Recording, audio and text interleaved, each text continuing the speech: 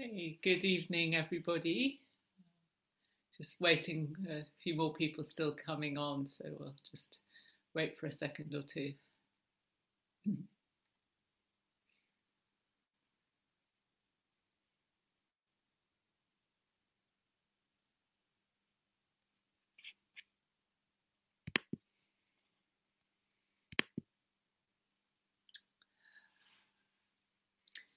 And here we are, our last evening together.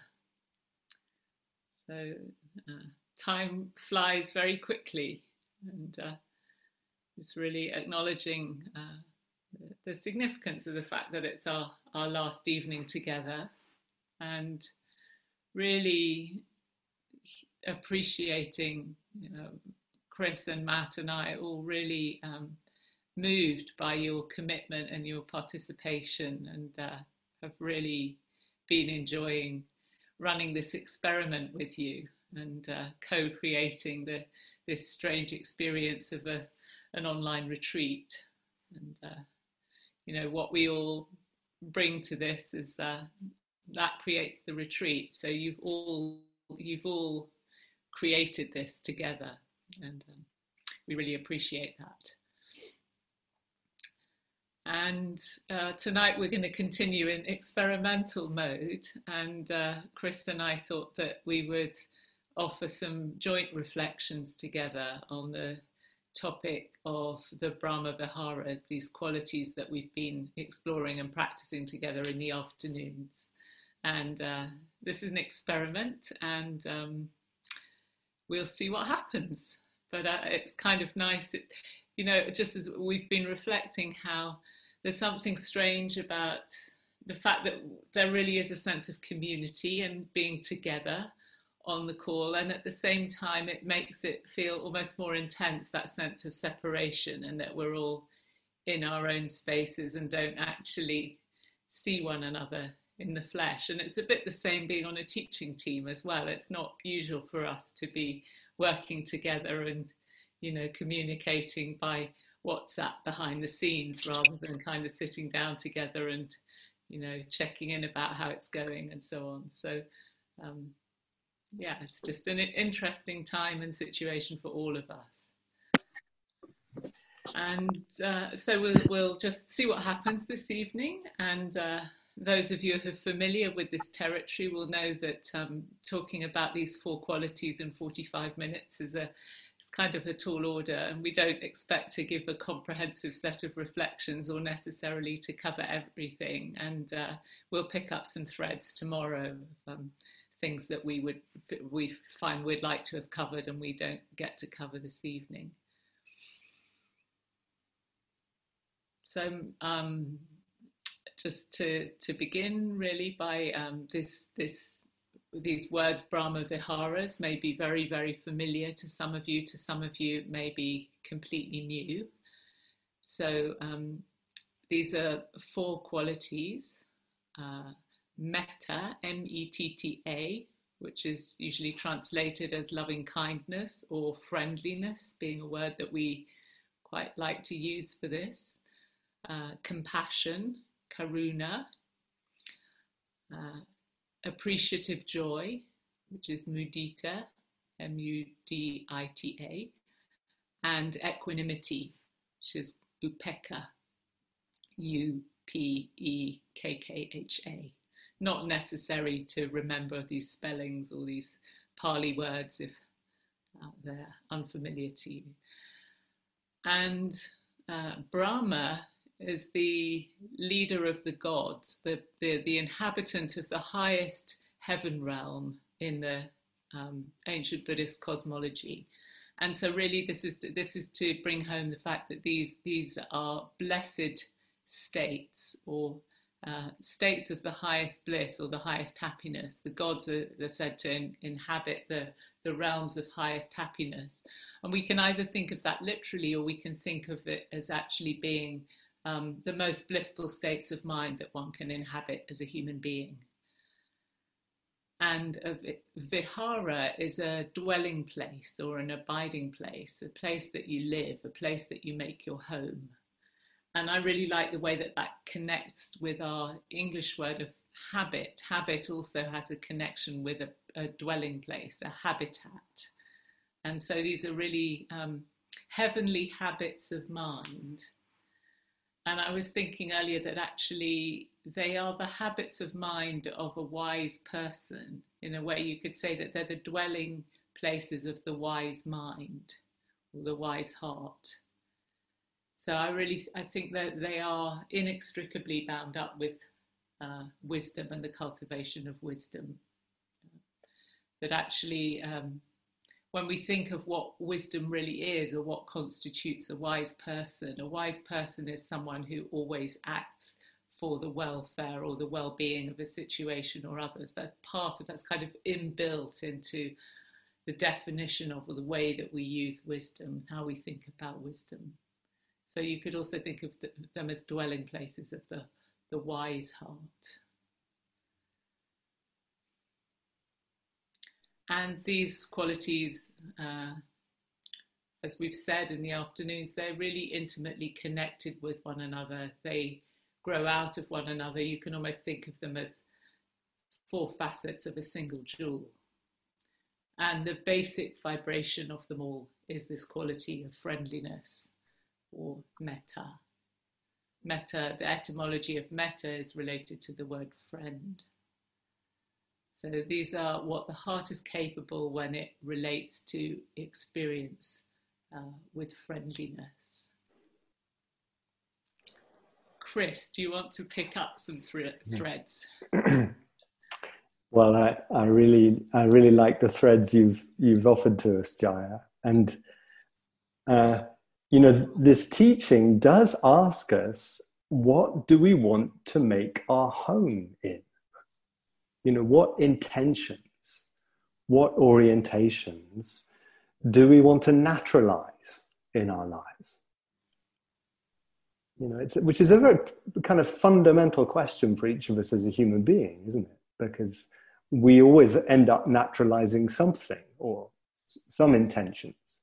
And these offer us these kind of optimal intentions that really, almost like the four cardinal points of the compass, can hold all of our experience, can hold the 10,000 joys and the 10,000 sorrows of every human life.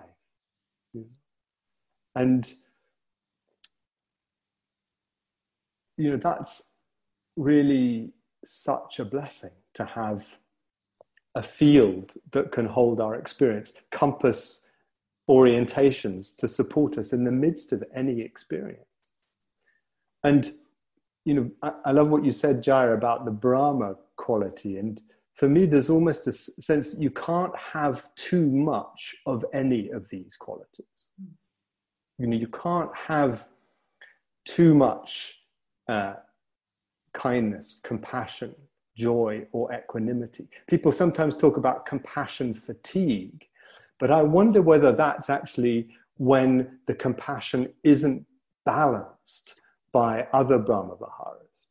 So perhaps instead of compassion fatigue, we should talk about joy deficit. And that as our compassion deepens and grows, we just need to, make sure that the joy and the kind of resourcing is really infused in it and enable it to become more boundless. Yeah, so Jaya. We're going to have to work out, this is maybe the first time a Dharma talk has ever been jointly given on Zoom. So a kind of etiquette about over to you kind of thing. Yeah, well, as you were talking about, you can't have too much of any of these qualities.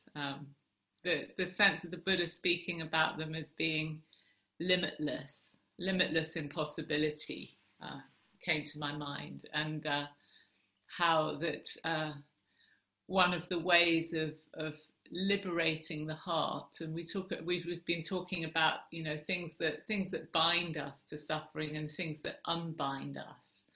And one of the meditations or cultivations of the heart and mind, because it's not just only when you're sitting still, cross-legged in meditation, but one of the cultivations that he recommended for the liberation of the heart is the development, the endless, the limitless development of these four qualities. And he said that it's like you radiate them out in all directions. This is the ideal, but I think it's for me, it's a really beautiful and inspiring image. The way to cultivate them is to extend them in all directions. And he said it's like you have in the ancient Himalayas, the way to send a message from one place to another was to stand on a high mountain and blow a conch shell. And they had people who were expert conch shell blowers, and the sound could be heard in all directions. And it's the same with the vibration of these qualities. And I like the way, thinking of them as a kind of vibrational frequency of consciousness that is available to us all the time, that we can tune into, we can attune to, and we can learn to hum along, if you like, or that we can learn to let our awareness, our intentions, our mind states tune more and more and rest more to those frequencies, and that they permeate in ways that we probably don't even understand. But we resonate along with the mind qualities of one another. You probably notice how you spend time in the company of a kindly person or a joyful person, and your own heart catches the flavor of it. You spend time with somebody who's experiencing a lot of negativity, and it's not easy to not get sucked into some of that oneself. Like we resonate with these qualities in one another. And so what kind of resonance do we want to seek out, attune to, and develop in this particular heart? They are very relational, aren't they, in that way? Very much about our relationship with ourselves, with each other, with life.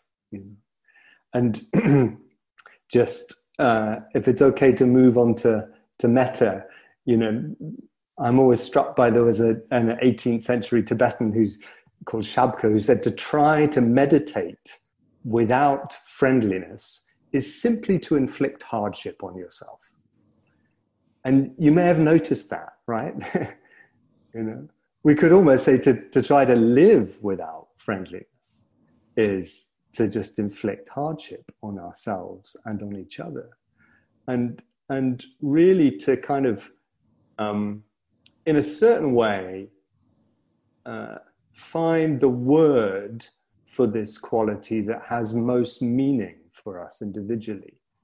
Sometimes I was saying to Jaya earlier, I find the kind of phrase boundless friendliness is inspiring, but it's quite idealistic. Whereas, if we take this word, and even the word loving kindness, that translation can feel kind of, a bit of a stretch sometimes. Whereas friendliness or basic friendliness or goodwill or warmth, or Pema Chodron, she has a translation, an unconditional sense of humor, and just to feel what helps to just soften the heart in that way, in the beautiful way that Matt guided us a couple of days ago, and just really to kind of find that basic well-wishing that the Buddha said in his teachings on metta is the best way to live in this world. It's that important, it's that important. We may have heard 100 talks on metta before this evening's, and can we have that sense of, okay, it's that important that it's worth me continuing to cultivate this? Yeah. I think that one of the things that's taken me much too long in my life to realize is that the reason that we do this is that it feels good. You know, it feels much better to be inhabiting a space of friendliness and goodwill than it does to be inhabiting a space of ill will or discontent or complaining or judging, or all these things that our minds are so well trained to do. And you know, when you hear instructions like it's good for you to practice loving kindness, or you should practice loving kindness, it can sound like something of a chore, you know. But actually, the cultivation of metta, when you notice yourself lit up in a space of friendliness, even just somebody does something kind for you in the supermarket queue, or says thank you when you step off the pavement for them to maintain social distance, or gives you a smile, you know, something lights up and it feels good. And so this is really inextricable from our quest for happiness. And so then we can also see, well, what's the opposite of the experience of metta? You know, what are the opposite things that we could also be cultivating? Because whatever we unconsciously practice or make a habit of the mind, you know, that starts getting wired in. And so if our habit is to find faults and complain, and if we overdose on tuning ourselves to other people, or to, you know, I'm thinking at the moment, you know, more of us are spending time listening to media than we might be talking to other people. You know, if we constantly tuning to a frequency of judgment and blame and criticism, then actually, what does that feel like in the heart? You know, what does anger or ill will, so anger being the kind of extreme, you know, the heated form of the opposite of metta, actually it feels painful. So the Buddha described ill will as being like being in a cauldron of boiling water. It's like this feeling inside is profoundly unpleasant. It's actually a source of suffering. It's not even just a source of suffering, but it's an immediate experience of suffering. And the more we realize that, the more we actually recoil from that and naturally start to gravitate to something else.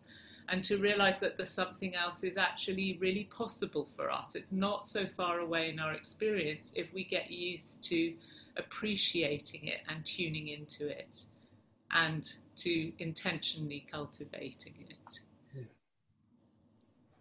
I really appreciate you mentioning those kind of lockdown experiences, Jaya, because do you remember in those, you know, particularly in the early days of the pandemic, when there was so much fear, and you could kind of feel it if you went out into the streets or the shops, and just what a difference a smile could make.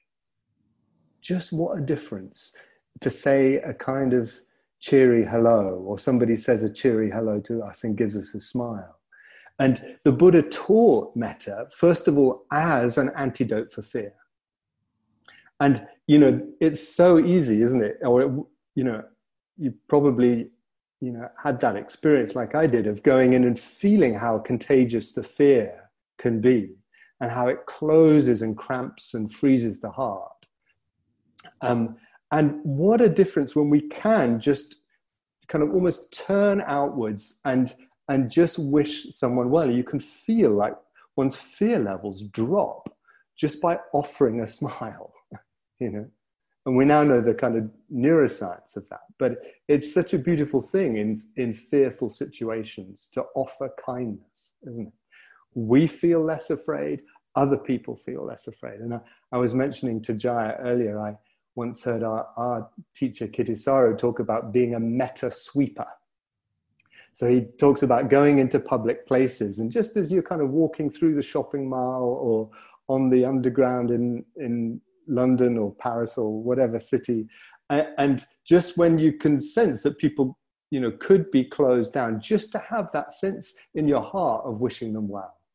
May you be well. May you be peaceful. You know, you may not need to say anything, but it's just transforms the experience. It really transforms the experience from fear to something that's just more nourishing, more easeful, more joyful and healing of that sense of disconnection. And just to say that, the practice involves starting where it's easiest. This is such a key piece in the Dharma, isn't it? If I start trying to wish well to all living beings, I may kind of just collapse in the face of just how impossible that feels. But if I start wishing well to my cat, or to the neighbor next door, or that friend who I really find it easy to love, and there's that sense of almost like we start wishing well where it's easiest and build stability and then expand. Build stability and then expand. And Christina Feldman sometimes talks about how important the neutral category is. So in the Vedana scheme that Jaya and Matt have both referred to, of pleasant, neutral, unpleasant, most of the world's population is pretty neutral to us because we don't have a shared story. And how easy it can be to stop paying attention to those with whom we don't have a shared story. And, we have in the politics of the last few years, I think, really seen the cost of that, haven't we? Where people just become neutral and we stop really caring about their well-being. We stop really seeing their humanity. And so there's something quite radically, in the best sense, political, I think, about really wishing well across the spectrum, whoever we meet, the people who we know, but also those with whom we may have just quite functional relationships and we could easily overlook. Do you remember, I can't remember whose quote this is, but possibly I've heard it from Christina, but that an enemy is somebody whose story you haven't heard. It was James Baldwin. Oh, was it James Baldwin? Yeah. Which is, as you were talking though, I was also thinking about, the challenge of maintaining, sustaining that stance towards people that we find really, really difficult. Even if I've heard somebody's story, I might still not have much sympathy with them. And there are people in our personal lives and in public life who can give rise to a lot of quite justifiable anger and even fear in us. And so, when that's what the heart is experiencing, sometimes to impose an injunction towards goodwill on it is too much. Mm. And then actually to turn the goodwill towards ourselves in the midst of that experience of, being unable to extend our metta that far, or being unable to let go of fear in those situations is really important. Mm.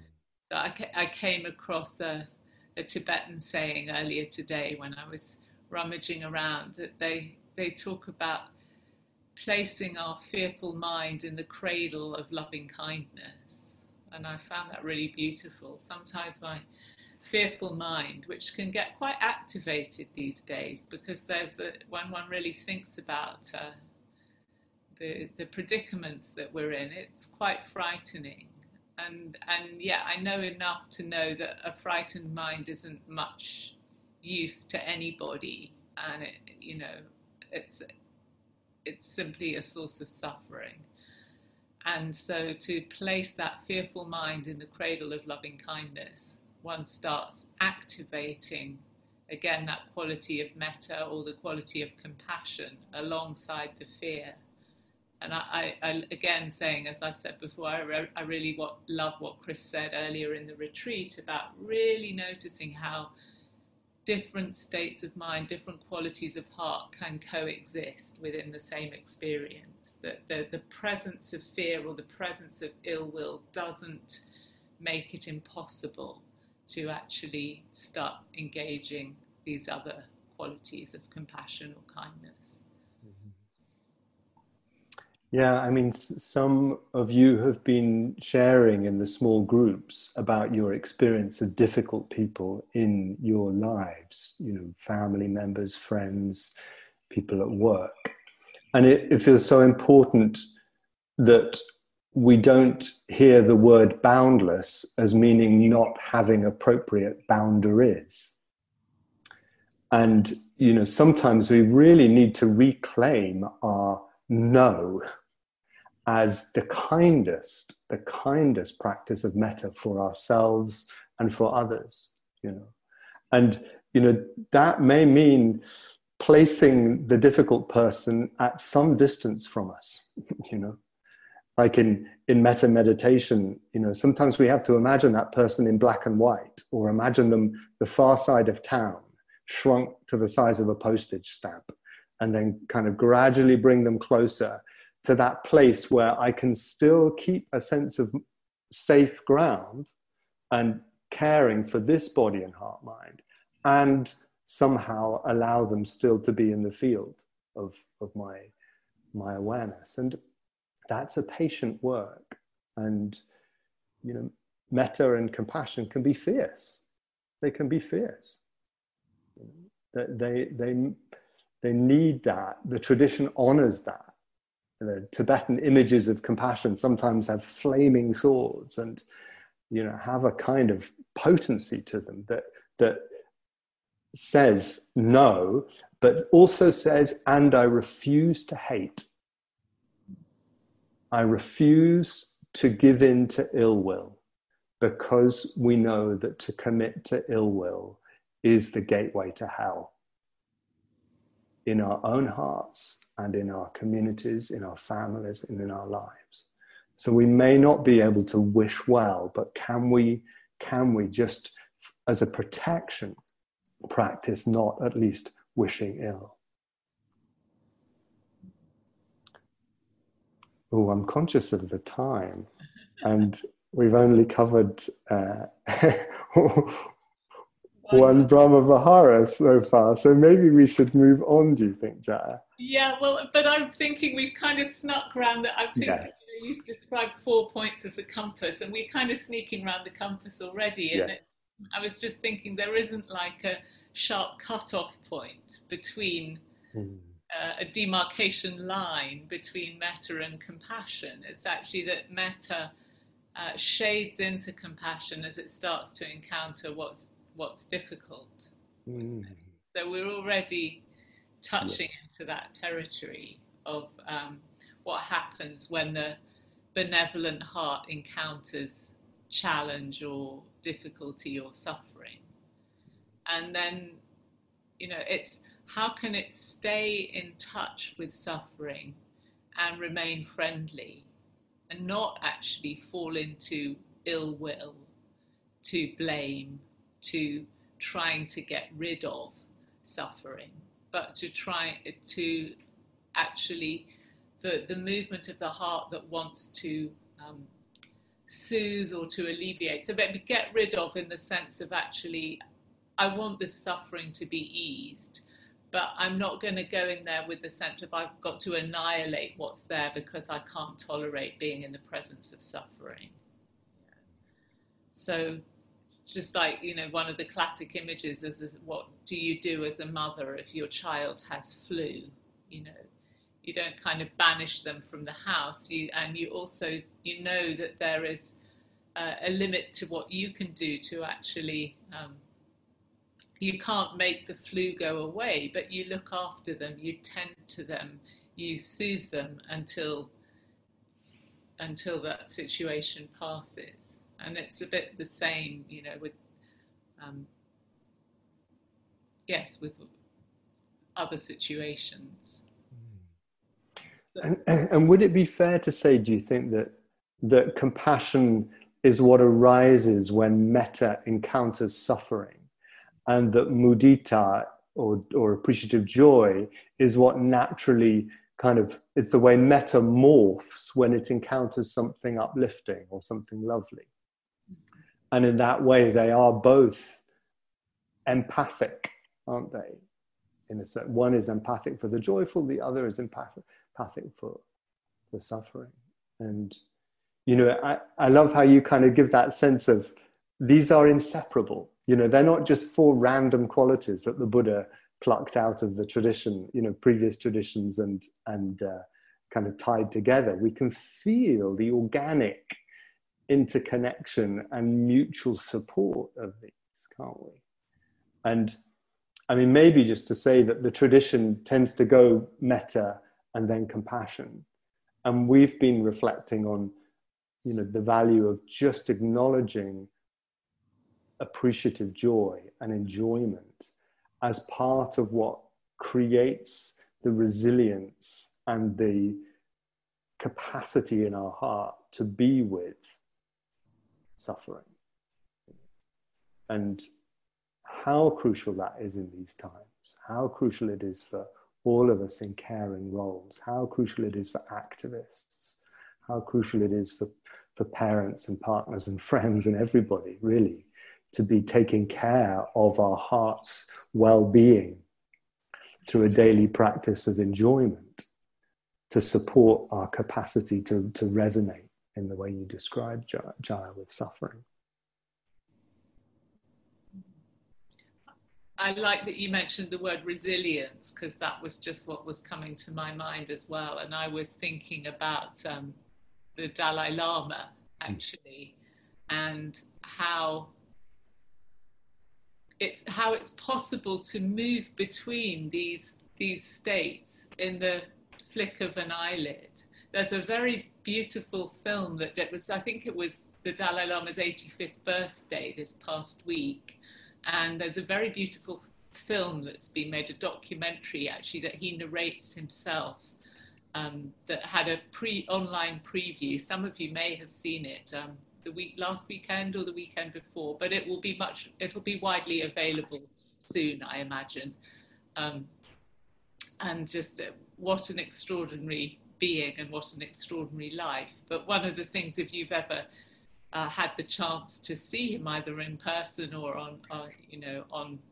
on film or television or whatever, he has this capacity to listen to really terrible stories of the suffering that his own people and others have undergone and be completely with them and completely resonating with that. And he's one of these people who, one of my friends has what someone calls a high water table, that he tears up very easily.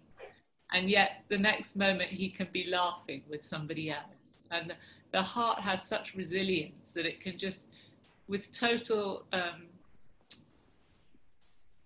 authenticity, move between these states. And I think that's actually, we haven't really spoken of equanimity, and we probably won't get to that this evening, but to me that is kind of the hallmark of equanimity, is that one is so balanced that you have that resilience, that the heart will just respond in the appropriate way, whatever comes before it, whatever it means.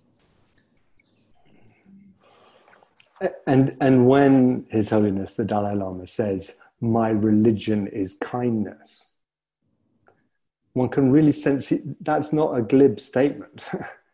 You know, that's a very profound statement. And what would it be to make that commitment ourselves? You know, I was remembering when Jaya and I watched the film preview together and seeing him in Northern Ireland in 1999, just about 18 months after the Good Friday Agreement. And, you know, I remember him saying then, you know, I practice, he said, I try to greet everyone I meet like an old friend. And he was there, and I will always remember seeing him with one arm round a leading Catholic priest and the other arm round a Protestant minister. And there was just such a sense of friendliness and also such a sense of playfulness. He met with victims of violence on both sides.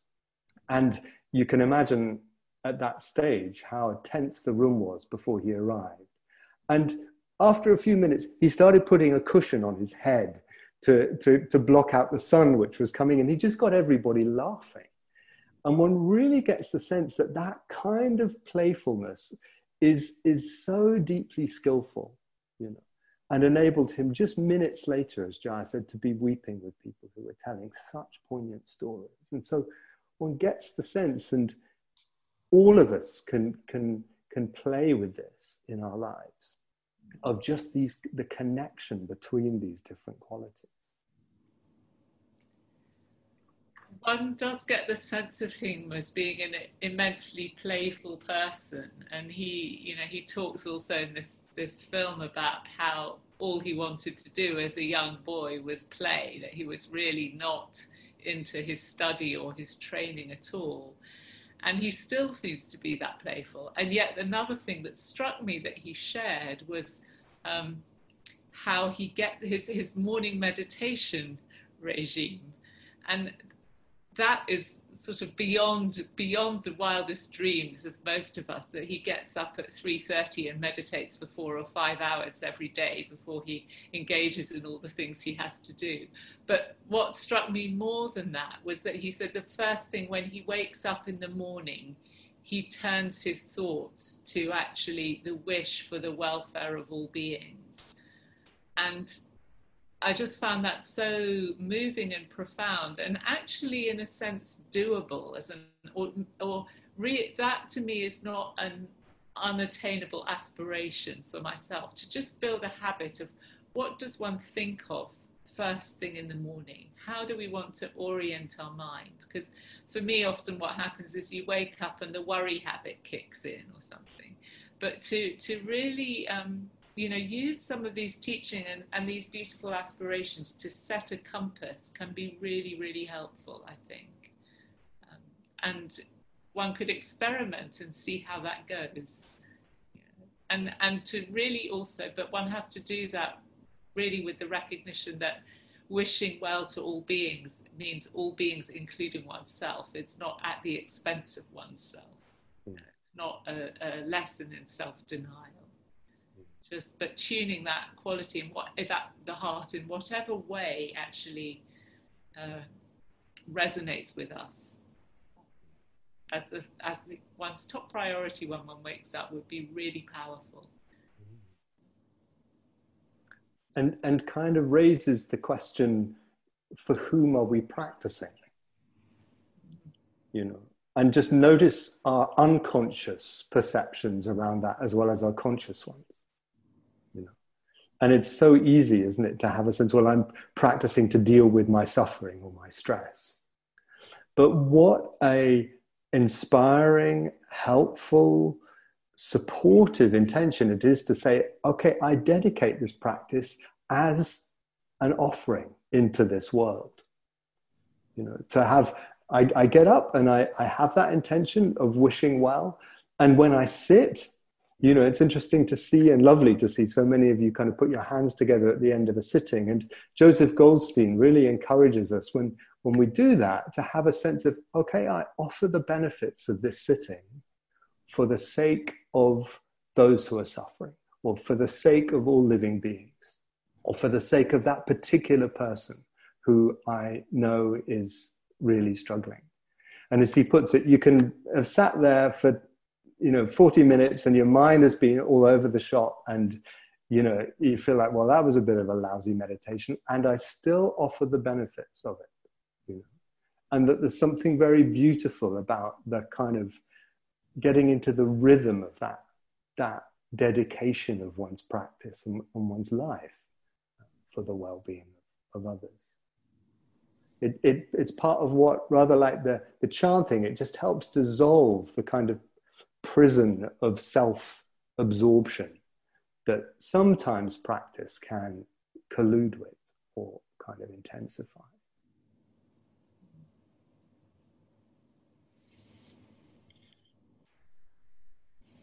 I could come in with one other little piece of that, unless you've got, are you ready to say something, Jaya? No, come in with something.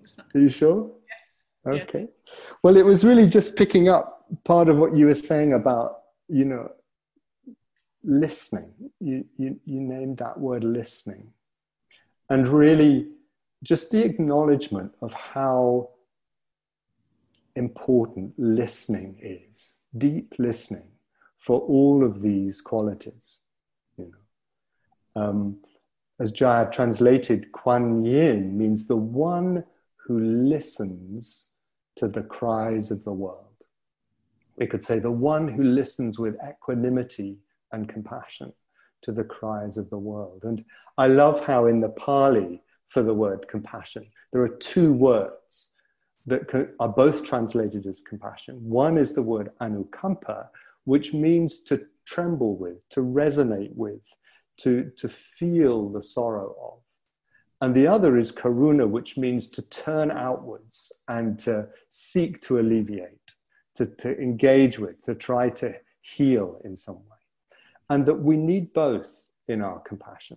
We need both in our response to actually joy and to sorrow. A deep listening that enables our action or our engagement with others to be attuned, to be situationally attuned. And that's really key, isn't it? Because otherwise we're compassionate people looking for our next project, or just keen to fix other people, and that deep listening, or fix ourselves, that deep listening enables a kind of presence with others or with our own body and heart, and the arising of potentially an appropriate response to the suffering and to the joys that we experience in ourselves and others. I'm thinking what it's like to be on the receiving end of metta or compassion or appreciative joy, and how maybe it's true for many of us, as I certainly feel it is for me, that actually one of the things that creates the most sense of well-being and relief in my heart is when I feel really heard, really listened to, really seen. That just that act of really listening to somebody is an expression, whether it's listening to ourselves or listening to another person, is really an expression of loving kindness. That actually I'm seen and I'm heard and I'm received, and that my suffering is seen and heard and acknowledged, not fixed so much as to actually be really held in the cradle of kindness. Or that my joy and my good qualities or my good fortune is also seen and rejoiced in without envy. Those are almost the biggest gifts that we can give one another, the most healing and the most nurturing.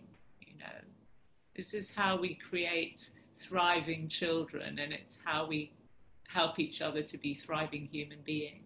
So to also just, one can reflect from that angle, what's it like, what would it mean to you to be on the receiving end of these things? And I've said this so many times, and, those of you who've listened to me bang on about these things before have heard it, but I love the story of Mother Teresa, where somebody asked her what she does when she prays, or what she did when she prayed. And so what, I'm going to mangle this now, but what do you say to God? What do you say to God? And she says, I don't say anything, I just listen. And so what does he say to you? He doesn't say anything, he just listens. And I find that so beautiful, really. It kind of sums it up for me. And in fact, meditation really is a practice of profound listening, inherently compassionate, inherently kind.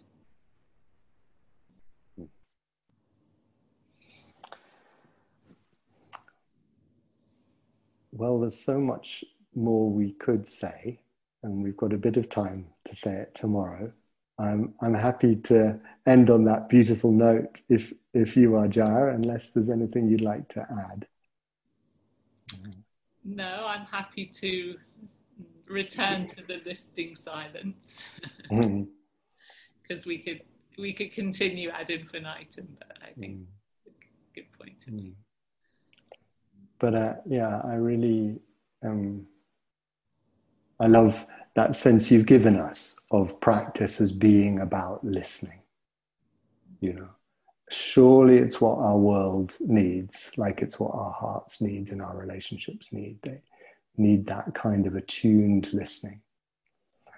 And perhaps just to finish with that Zen story about the student asking the teacher, what's the goal of a lifetime of practice?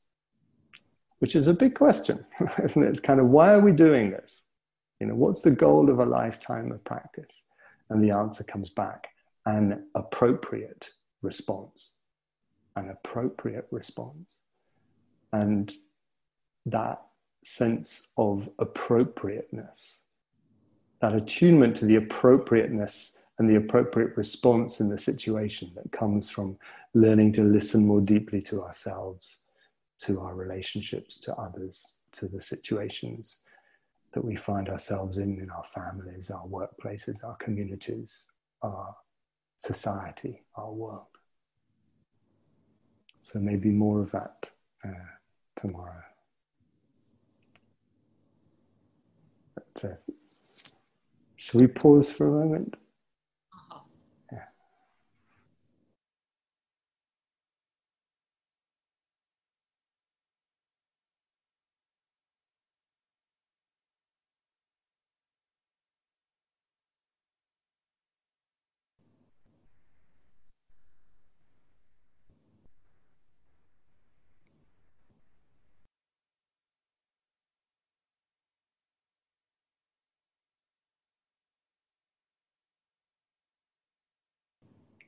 Thank you, Chris. Thank you for everyone for listening and humouring us in our experiment.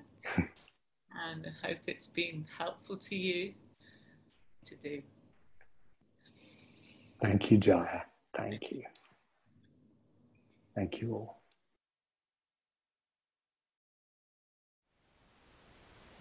Thank you for listening. To learn how you can support the teachers and Dharma Seed, please visit dharmaseed.org/donate.